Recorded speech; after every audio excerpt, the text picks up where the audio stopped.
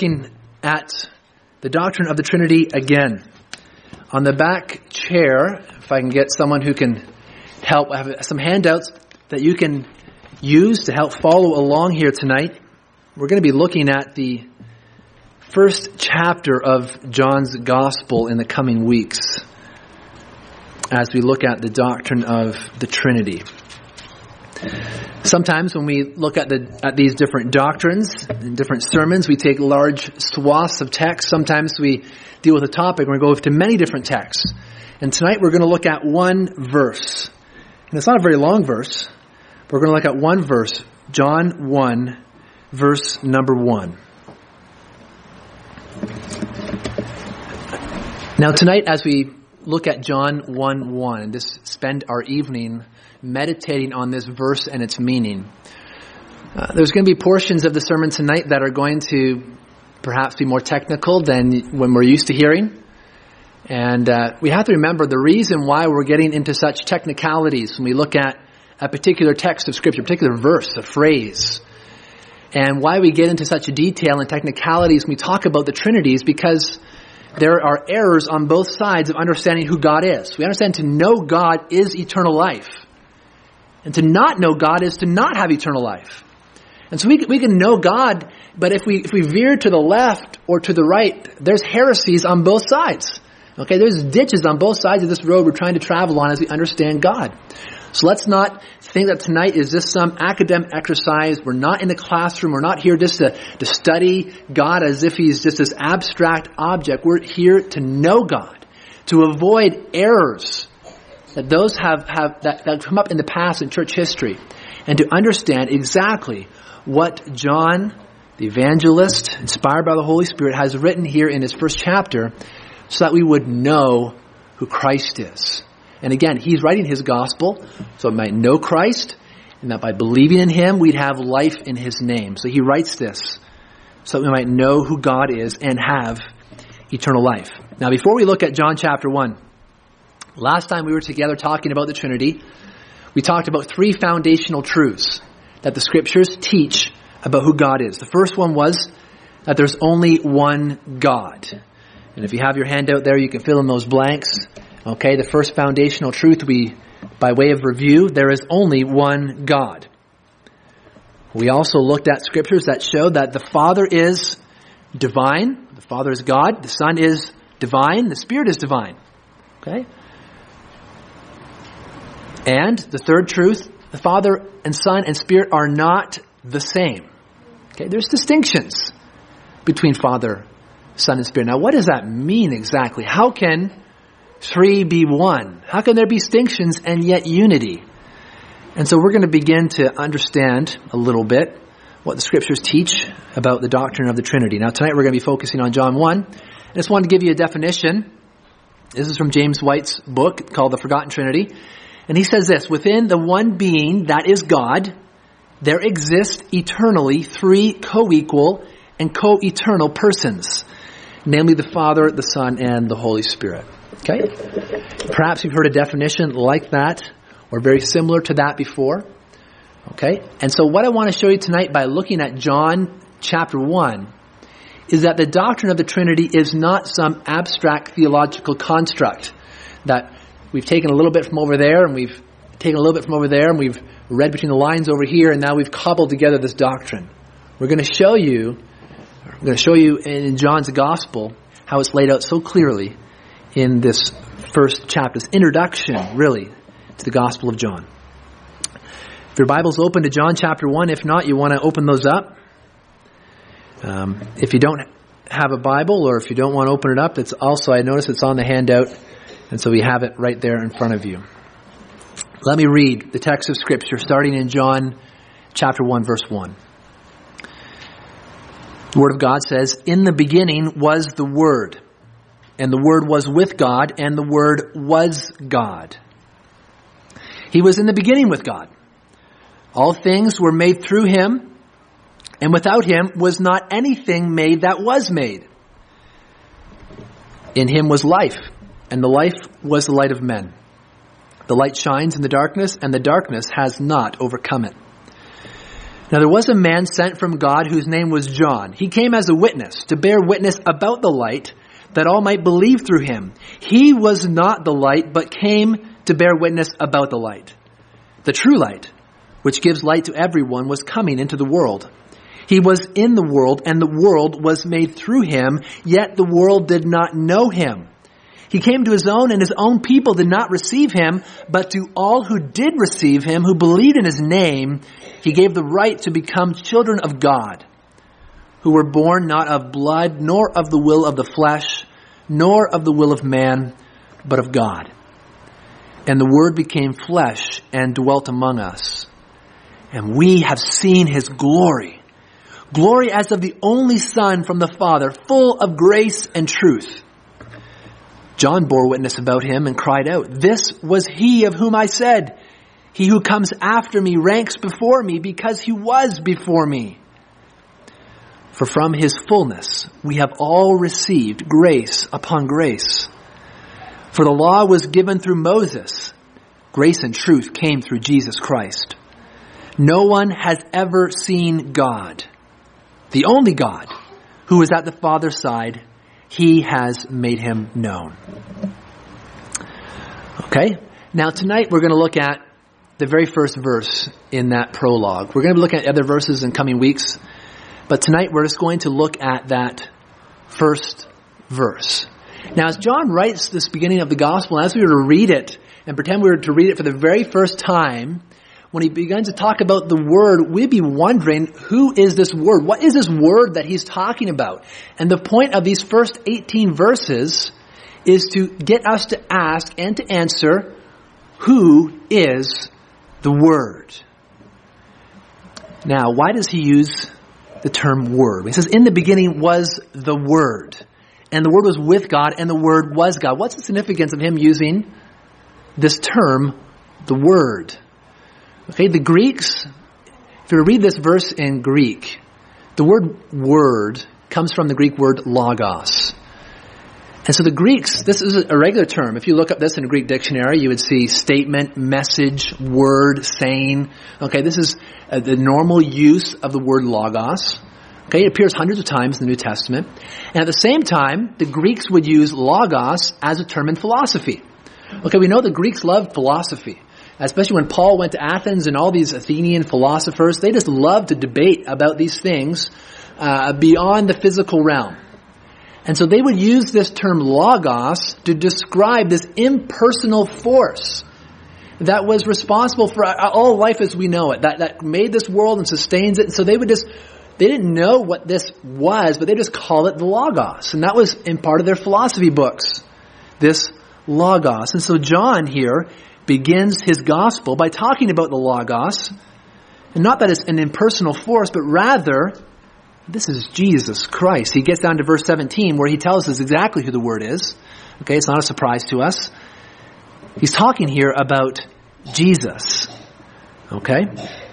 So what John is saying, just like Paul did in Athens, he's walking by and he sees this statue to the unknown God, and he says, "What you say is unknown, I'm saying to you, this God that you don't know, he's actually the Creator.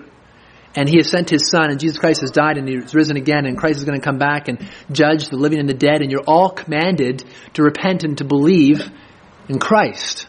Okay, that's how Paul explained it to these Athenian philosophers. Now here, John is also, just like it said to the unknown God, he's saying, here's this logos, that you have this concept of God, but rather, let me tell you more rightly who this person is. It's not just a force. This is Jesus Christ. And so he says in the very first verse in John chapter 1, "In the beginning was the Word," the logos, "and the Word was with God, and the Word was God." Now in your handout, there's a few things that we're going to learn about the Word from the very first verse. Okay? On page number 2, the top of the page, the Word is eternal. The Word is eternal. Okay? A few things about the Word that John tells us here in the very first verse is that, number one, the Word is eternal. He says, as he opens the gospel, "In the beginning was the Word." Okay? Now that simple little word "was" is significant. He uses a term later on when he talks about became or created. He uses a different verb when he describes those terms. When he talks about the Logos, he talks about the Word. He says the Word was. Okay, in the beginning was the Word. It sounds like Genesis 1:1. In the beginning, God. Here he says in John 1:1, in the beginning was the Word. That is, the Word is eternal. When you go back all the way to the beginning, well, the Word was there. If you could go before the beginning, if that was impossible, we can't even think outside of time, but if you go before the beginning, well, the Word was there. There never was a time when the Word didn't exist. The Word is always there, always existing. And so here we see John referred to the Word as eternal, always existing. He simply is. It's like the phrase for God. When Moses says, God, who do you say that I am? What can I tell the people who you are? I am that I am. In other words, I am. I'm the is one. I'm being. There's no other way to describe who God is. And Christ is the same. Jesus simply was in the beginning. The second thing we see from this text, okay? In the beginning was the Word. The second phrase in verse number 1. When it says, and the Word was with God, we see the word is relational. The word is relational. This is so important because the Logos here that John is describing is not some impersonal force, but rather the word is relational. Okay, the Word was not alone in eternity past, but the Word was in eternity with God. Okay, we have the same word here for was being used again. The Word did not come to be with God. It wasn't as if God was there and then the Word came later and was with God and this happened before the creation of the world. No, in the beginning was the Word and the Word was with God. This is an eternal state of affairs. Having God and the Logos together for all of eternity. Okay? And then he uses this phrase when it says, and the Word was with God. Now, to impress your friends, we have some of those phrases written on the paper there in Greek, and some trying to attempt to some pronunciation on the right, the second set of parentheses. But he says here that the Word was with God. In Greek, it's pros ton theon. And that same phrase is used in places like Romans 5:1, where it says this in Romans 5:1, we have peace with God. In 1 John 3:21, the same phrase is used and says, we have confidence before God. This phrase, pros ton theon, is describing a relationship, describing personality. This is not something that a force can have. Okay? And so this phrase is so meaningful to speak of the personality of the Logos and to speak about this eternal relationship between God and the Word. Now it's at this point when our questions begin to raise, and perhaps we might not utter them. We might feel irreverent to utter them. I'm not sure if I should be asking this question, but we have a question like this. What does it mean then? Are there two eternal beings? Was there God and the Logos? How can the only thing that is eternal is God himself? The only thing that has a being in himself is God. So how can there be God and the Logos? How can they be with one another? And so we obviously see that there is a distinguishing between the Word and God.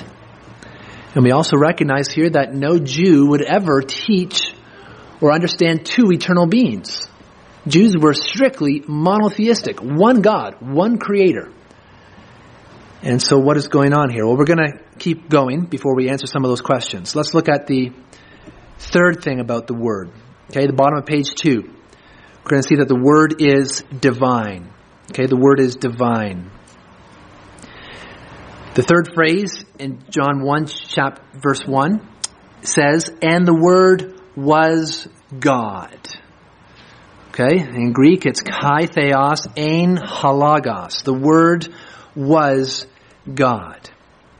Okay, and we're going to get into some technicalities in a bit because people twist this verse in particular, and especially this last phrase in this verse.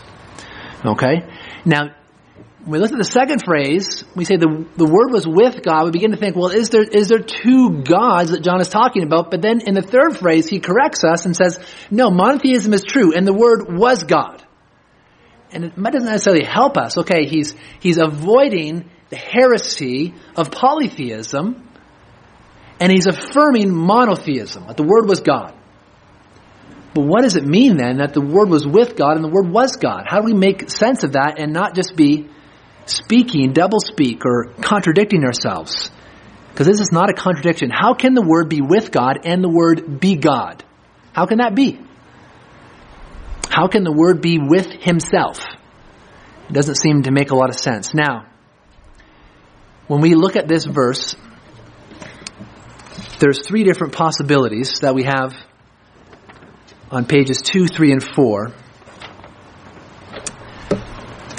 where people in different times have understood this verse to try to understand what exactly John is talking about. Okay? To understand this little enigmatic phrase, and the Word was God. Okay? The first one is on the bottom of page number 2. Okay? The first one, and if you have a New World Translation, or look this up on the internet, or perhaps if you have a Jehovah's Witnesses come to his door and you say, I know a perfect verse for you, turn to John 1:1, and then you read it and it's like, that's not what it says. Okay, because in their translation, this third phrase of John 1:1, instead of saying, and the Word was God, it says, the Word was a God. Okay? So that was translated that way for the Jehovah's Witnesses back in the 50s. It's still in their current translation. They just revised in 2013, and it's still translated this way. And the Word was a God. Okay? Now we have to ask them, why would they translate it that way? Why would they do that? What are the reasons? What's the warrant that they would translate that third phrase of John, and the Word was a God? Well, if you look just above, just below point number 3, where it says the Word is divine, and you see the phrase in English, and the Word was God, okay? And right beside that in the first parentheses, you see the phrase in Greek, okay? And it says kai, which is Greek for and, okay? Kai theos, and God. Ein, that's the little word for was, halagos, the Word. Okay? And so they say, well, look, right in front of theos, there is no article. No Greek. The article is that little O with a little squiggly on top of it. That's the word we normally translate the. Okay, like our article that we have in English. And they say because there's no article in front of theos, it's not the God, it's just a God. Okay, and in Greek, in English we always speak with the subject first. We say the Word was God. But in Greek, that wasn't necessarily the case. And so here, halagos, at the end of the phrase, is actually the subject. So in English, we bring it to the front, and we say, and the Word was God. Okay? So, try to stay with me here, because we're getting into, Raquel's got the look on her face, we're getting into some technicalities here. But this is why they would say, if you were to speak to them on the street, so often why they would say, it is right for us to translate, and the Word was a God, because there is no little O in front of theos. There's no the word the there. And so if John wanted to say that the Word was God, he would put the little O in front of theos. You know, the Word was the God. What God? The God that he just talked about in the first part of that verse. Okay? So if he wanted to write an equality, he would write it that way. And because there's no article there, then we should translate it a God. Okay? It sounds easy enough, and many people think, well, that looks pretty easy to me. But if you look on page number 3, there's 2 reasons that I want to share with you why this can't be a valid translation. Okay? So you understand what's going on here? No little word that can be translated the in front of God, and so if you don't put a the in front of God, you just put a letter A for a God. So why this can't be? Number 1, on top of page 3, theologically. Okay, theologically. Here's the reason why this can't be theologically. If the Word was a God, then we have 2 gods. Okay, if you think about it, if the Word was a God, we have this class this being called God, and we have more than one of them. Okay, we have God who's a God, and we have the Logos who's a God. And so here, the Jehovah's Witnesses, in attempting to deny the Trinity, actually affirm polytheism. Because now we have two gods. We have at least two gods. Because we have God is a God, and we have the Logos is a God. And it's not that one is a true God and one is a false God. You know, we can read in Paul's letters where he talks, and he uses the same word theos, talk about false gods. These idols aren't real gods. Okay? But there's only one true God. Now, the Jehovah's Witnesses don't teach that Jesus was a false God, but rather, they, in their translation, affirm that God is God, or the Father is God, and that Jesus is a God. Okay? So they introduce polytheism, which would be unthinkable for John, unthinkable for the Jews, and denounced and repudiated by Christians. Okay, that's the first reason. Second reason, grammatically. Grammatically, it is possible to translate the verse this way, as they translate it. Grammatically, it is possible to translate it the way that the Jehovah's Witnesses have translated it. But I have a table there to show you different verses, all in the first 18 verses of John, that have that same word theos, which means God, without the article in front. Okay, so look at the first row in that table. So John 1:1c. That's the third phrase in John 1:1. Okay, you see that? The second column says NWT 2013. That's the New World Translation, their latest version. And this is how they translate that phrase. And the word was a God. In Greek, you see the column there, kai theos, ein halagos. And then in the ESV, it translates it, and the word was God. Okay? Now look at John 1:6, the next row. The New World Translation translates it this way. There came a man who was sent as a representative of God. And so here they translate God, not as a God, but as big G God, as God. But as you look in the Greek, there is no little o in front of theou, okay, or theos. There's no article there, but yet they translate it God, just like the ESV does. Look at John 1:12. The New World Translation says he gave authority to become God's children, not a God. But if you look in the Greek, there is no article in front of the word for God, in front of theou. Same as the ESV. They translate it the same. John 1:13, they also translate God correctly, but from God. There is no the there in the Greek, no article, but they don't put an a, but from a God, they say from God. That is the God, the only God. John 1:18, first part of John 1:18, no man has seen God at any time. There's no article in front of the word for God, yet they translate it correctly, just like they do in the ESV. And then John 1:18b, they translated the only begotten God, little g, who is at the Father's side, is the one who has explained him. And the same term there, theos, again, without the article, and instead of putting in a God, they just lowercase it to little g, God. Now I hope that as you see through this, and as we look at the Greek word for God, none of these instances have the article in front of it. If this verse in the New World Translation refers to Jesus as God, they make it a God and put a lower g on it. If it's referring clearly to the Father, they leave it with a big G. You can see it's not a product of Greek grammar that they are making their translation. It is a prior assumption that the Trinity is false and that Jesus Christ is not God in human flesh. And so they translate it very particularly, rather than being so consistent as you see in the ESV on the right-hand column. Every single time the word for God is mentioned, it's translated the same each and every time. Just below the table, I have a note, okay, just to throw some more details at you. In case you're wondering, I spoke to someone recently, a Jehovah's Witness, who are pointing to the differences in spelling as to why they would translate God a certain way. If you notice in the John 1:1c, the very first row of that table, when New World Translation translates the verse and says, and the word was a God. And the Greek word for God there is theos. Now, as I've bolded the other words for God, we see it spelled theou, theou, theou, theon, and theos again. And so some even argue today that, well, because the spelling is differently, that's why we translate God in a different manner. But really, it's really showing an ignorance of the Greek language. Greek language is an inflected language. If you speak another language besides English, when you have either masculine or feminine, it changes the spelling of the word. In Greek, whether a word is the subject or the object or a participle or a plural, all of these things change the spelling of that particular word. But it's the same word. Okay, so the spelling here is not important to, is it talking about big G God or a little g God?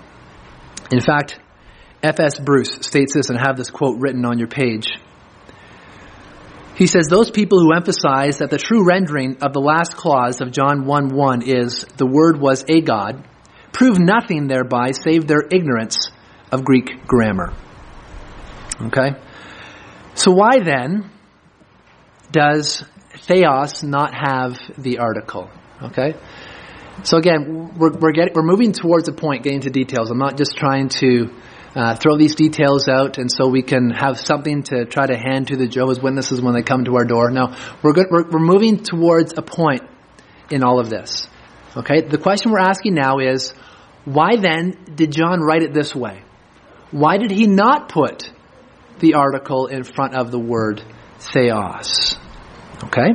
Because if John wanted to say that the word was exactly equal with God, he could have said, and put the article in there and said, kai ha theos ein ha logos. That is, and the word was the God, or the word was the God that has just been referred to in this previous passage.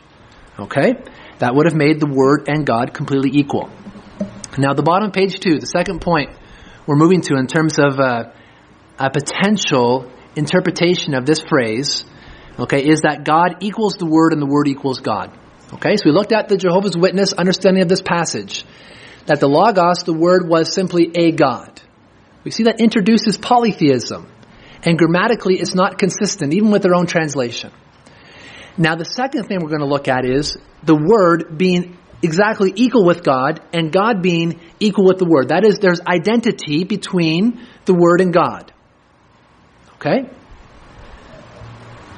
Now, if there is identity between the Word and between God, then we have a contradiction. We have a contradiction.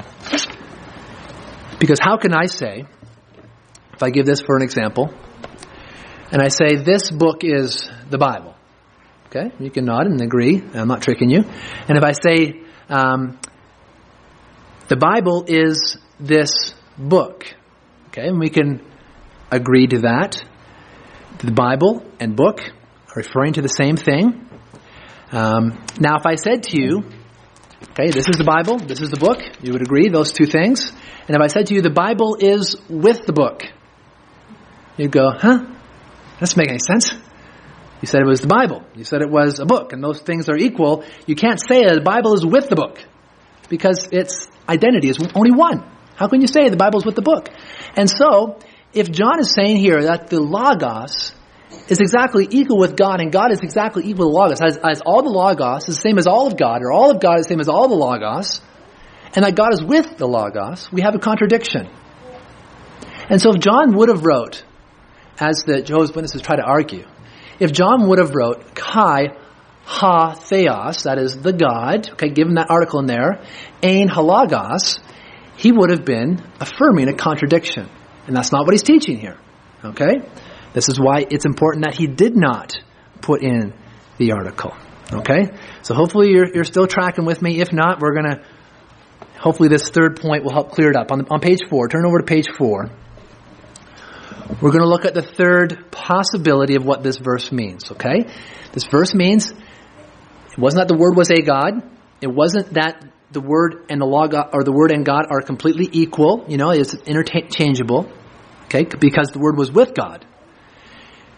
Now, for our third possibility, what we have is the Word was God, as it's translated, and you can fill in there in quality or essence. In quality or essence. Okay? So you're probably wondering why we're getting into all this detail and what the point is, and we're going to get here shortly. Okay? The only way, and here's the point of getting into all these details and having the Greek on the page.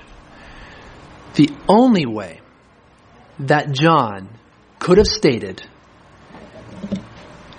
the doctrine of the Trinity, that we have an eternally existing being in three persons, Father divine, Son divine, and Spirit divine. The only way that he could say that is through the Greek construction that he gave, being the Word was with God and the Word was God. But the way that they express that in Greek is so much fuller than we can understand here in English. What he's getting at is that the Word was in essence or quality or nature God. Okay?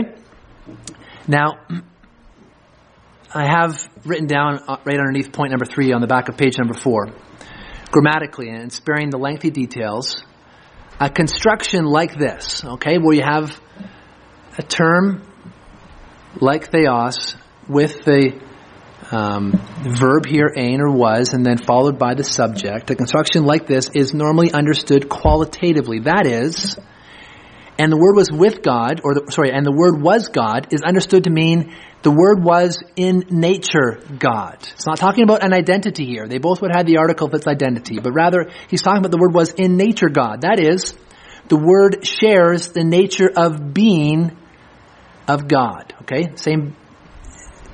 They share the same essence. The New English Bible translates the phrase this way, trying to bring home its force in English.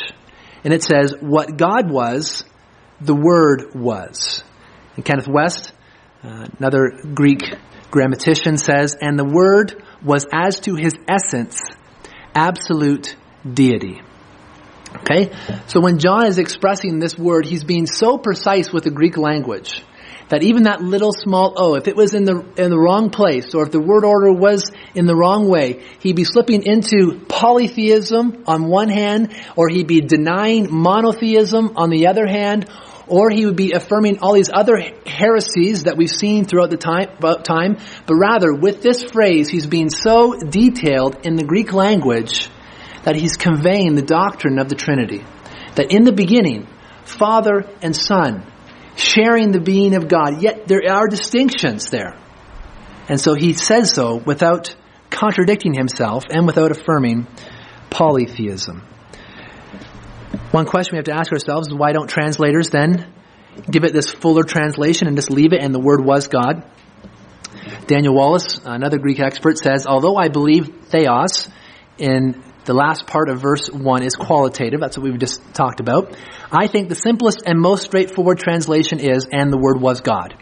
It may be better to clearly affirm the New Testament teaching of the deity of Christ and then explain that he is not the Father, than to sound ambiguous on his deity and explain that he is God but is not the Father. This is a simple case where the English language is just not at the task of expressing what we have so clearly in Greek. Okay? So what is the bottom line then? What is I want you to take? Because we're going to forget all of these details after we leave here tonight. The bottom line is that John is trying to drive us to the focus on who the Word is. And he's being so very precise so that we would understand the deity of the Son. Understand that Jesus Christ is divine, but yet without affirming two gods or more than two gods. He's trying to communicate to us this doctrine of the Trinity that we defined when we first started tonight, that God exists in one being, yet that one being exists in three co-eternal and co-equal persons, sharing the very essence and nature of God, the Father, the Son, and the Spirit. This is the only way that John could have stated such a thing, and he states it precisely this way, walking that line between contradiction and heresy. Okay, we're going to end here tonight. We're going to continue on the rest of the prologue next week. It won't be as detailed as we got into tonight, but we have to remember why we're looking at these details so closely. John writes this not that we get lost in some of the grammar or the syntax, where John is writing this so we understand who the Word is and consider the glory of the Word.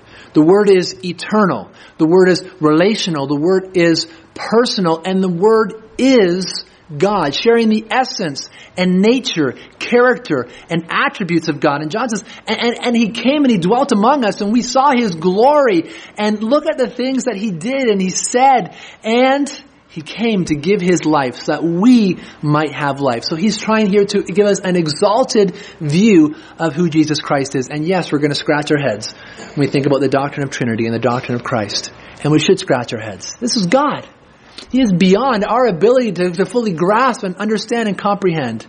Yet we can marvel at the precision of the Gospels and how exacting and how they understood Jesus Christ to be God of very God, the Son of God, who came, took on flesh, and died on that cross. So central to the gospel is the doctrine of the Trinity. Let's pray. God, I'm thankful that we can be gathered here tonight. And I just do pray, God, as we've talked about a lot of details, and yet much was left unsaid. It's hard to convey some of the nuances here of the language. I just do pray that as we think about this truth, we'd understand that other translations of the word that attempt to deny the deity of Christ are doing injustice to the text. And I pray you'd also help us not to fall into the trap of thinking this is a contradiction, but rather to see the beauty of the language here, stating that our Lord Jesus Christ, as the eternal Son, forever was with you, Father, from the very beginning. And Father, Son, and Spirit sharing the same essence, the same nature, quality, being divine. And God, our minds have such difficulty trying to grasp these truths. But I pray that we understand that because of your triunity, that you are a loving and merciful God. And because of your triunity, the gospel is possible. And so we thank you for who you are. And I pray that we would grow to know you better. In Jesus' name we pray. Amen.